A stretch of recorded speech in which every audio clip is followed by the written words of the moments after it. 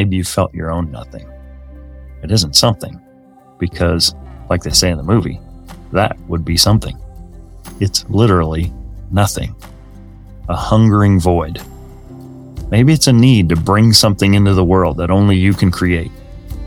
Maybe it's a need to connect. Maybe it's a need to do less. A move from success to significance. From daily duty to lasting legacy. It is Word to the Third, my reflections on purpose, life, and growth. I'm Toby Brooks, speaker, author, professor, and forever student. Each week on Becoming Undone, I bring you guests who've dared bravely, risked mightily, and grown relentlessly. High achievers who have transformed from falling apart to falling into place. But every third episode, it's my turn to reflect, refine, and reprocess on Word to the Third. It's Christmas break time in my world, and I'm officially off work today and all of this week. I got tons of stuff to do and catch up on. I'm trying my best to close out the year with my 75th episode, but after some mishaps around the house this week, that's looking decreasingly likely. At the same time, I'm also trying to give myself some grace and to be thankful for what I have been able to accomplish this year. On Monday, I decided I was going to rewatch a childhood favorite movie, but this time through the eyes of an adult. I will never forget the day our library aide, Miss Hicks, rolled the VCR cart into the library and declared that we would be watching The Never-Ending Story. I'd never seen it, nor had most of my fourth grade friends. I was all of 9 years old, and Miss Hicks told us she loves the music and that the special effects were really, really good. Now, that might have been true by 1984 standards, but it's a film that hasn't held up real well over the years on either of those merits. While pretty campy by today's comparison, what I loved about it most then was the idea of this make-believe world whose fate depended on Bastian, a kid who was about my age, and it was enough to make me a fan right away.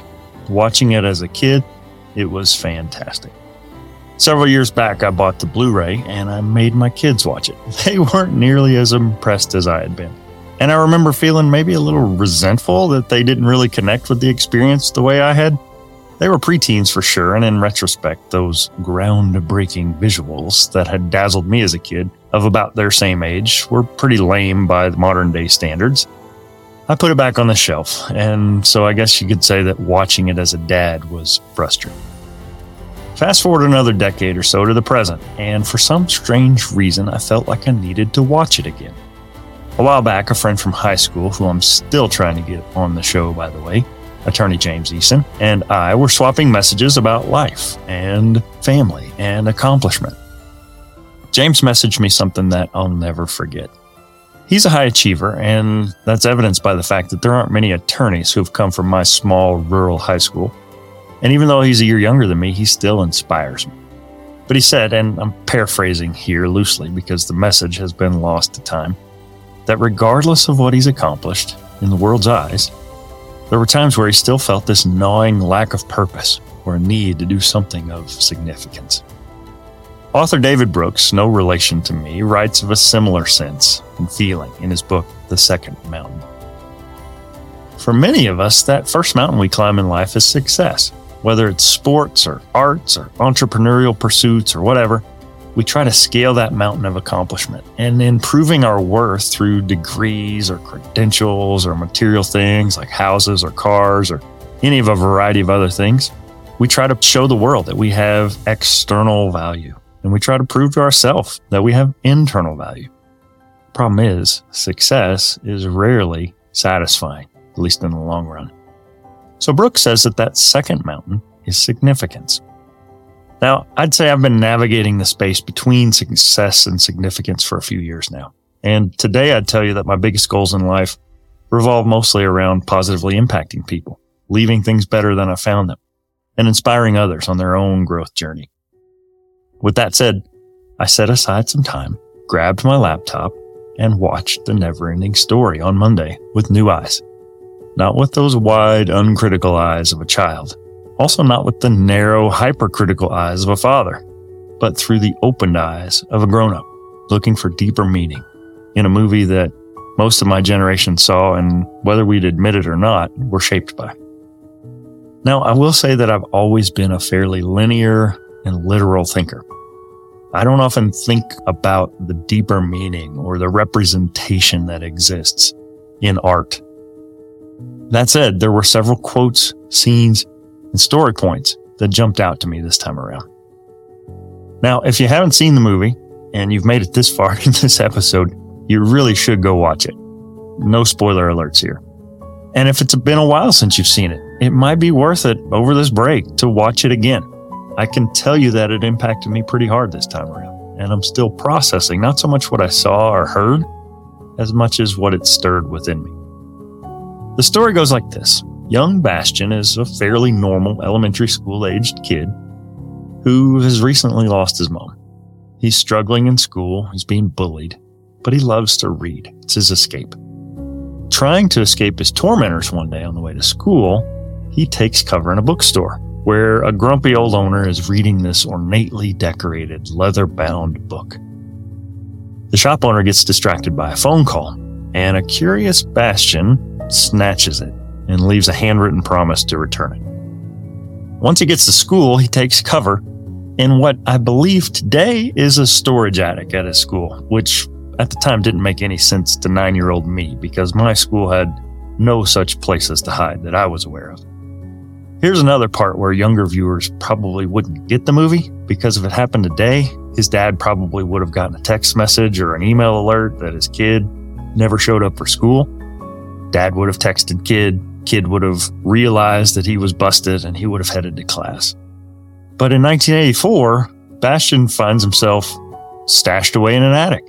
He finds a blanket, locates matches and some candles, and he manages to spend the rest of the day and part of the night reading alone with open flames in the attic of his school, next to forgotten skeletons and theater production props. Okay, cool. Not a bad way to spend a day, but whatever. So as Bastian reads and sometimes narrates the story, we learn of the world of Fantasia, which is being consumed by a mysterious nothing. Led by a childlike empress who's fallen ill, Fantasia's people turn to Atreyu and his trusty steed Artax to race to find the cure for the empress so that the nothing can be defeated and Fantasia will be saved. Sounds simple enough. So Atreyu is this young, confident, capable warrior. His best friend is by his side, or in our case, under saddle. And they set off to defeat this mysterious adversary that they really know nothing about. Sounds like me in my early adult years. So then we hear this.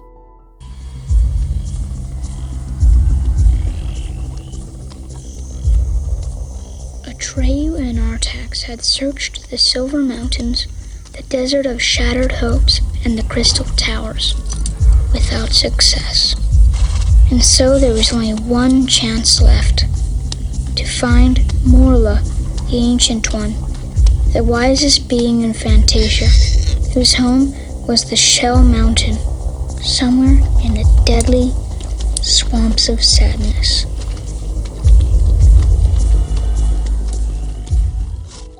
Now, as a kid, these place names meant literally nothing to me. I don't even think they registered. I didn't have a job that would earn me any silver. I didn't know what I wanted to do with my life, let alone had those hopes shattered. And I lacked the need for clarity that a view from the crystal towers would have probably provided. But Atreyu and Artax had already begun to lose their innocence in this journey. They'd searched the Silver Mountains and they found no clues. Something I can certainly relate to in chasing after a dollar. They'd made their way through the desert of shattered hopes with empty hands. And boy, who hasn't? And then they left the crystal towers no closer to the answer either. What was next is relatable. The swamps of sadness. When our climb up Success Mountain doesn't satisfy, it's not uncommon that depression frequently follows. And if not for us personally, certainly someone around us. Inadequacy, insecurity, and doubt creep in like a sludge that we have to find our way to traipse through. And either you do or you don't. Sadly, in one of the most traumatic scenes many of your Gen X friends and relatives can ever recall seeing, Atreyu watches helplessly as his best friend allows the sadness to overtake him.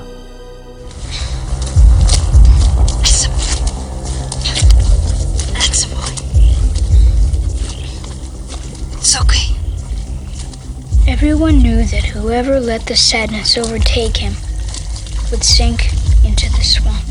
You're doing fine, Artax.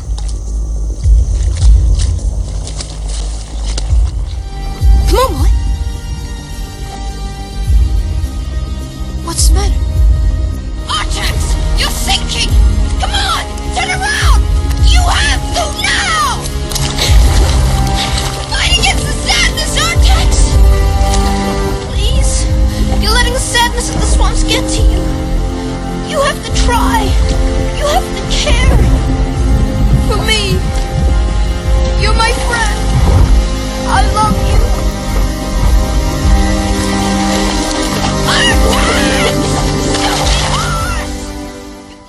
All 18 or so of us 9-year-olds in that library that morning watched helplessly as Atreyu's best friend Artax sank slowly to his death.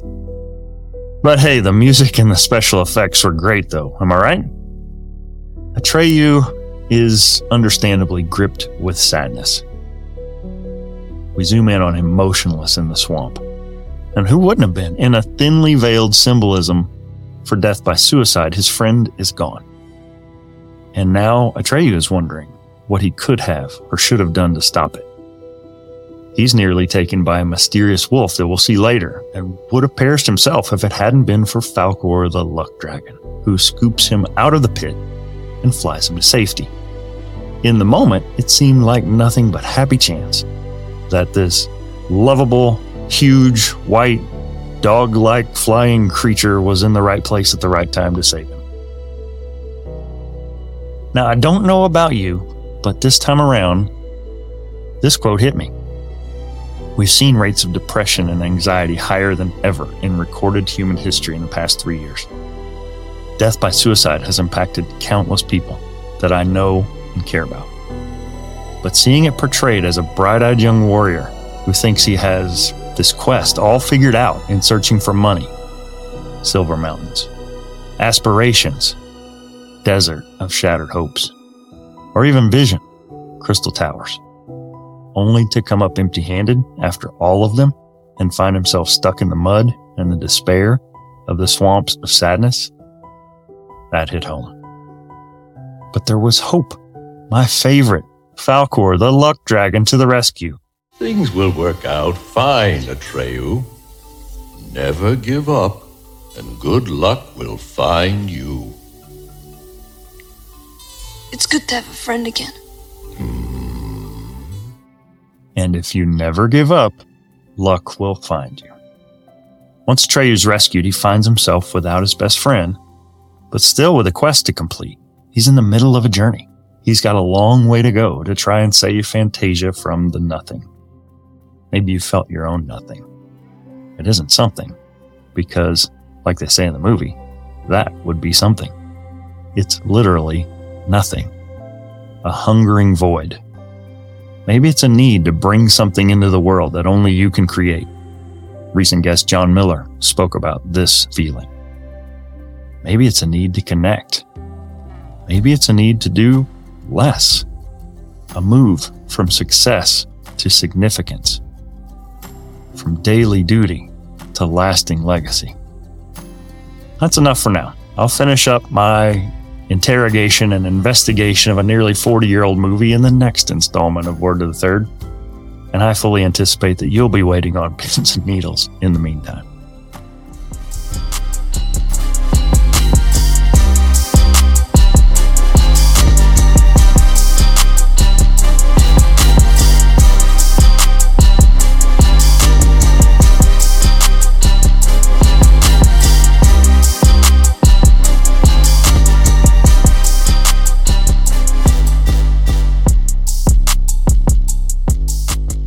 Well, that wraps up another week. What about you? What are you working on or waiting for? And what are you doing in the meantime to get better every day? I'd love to help, and I'd love to hear about it.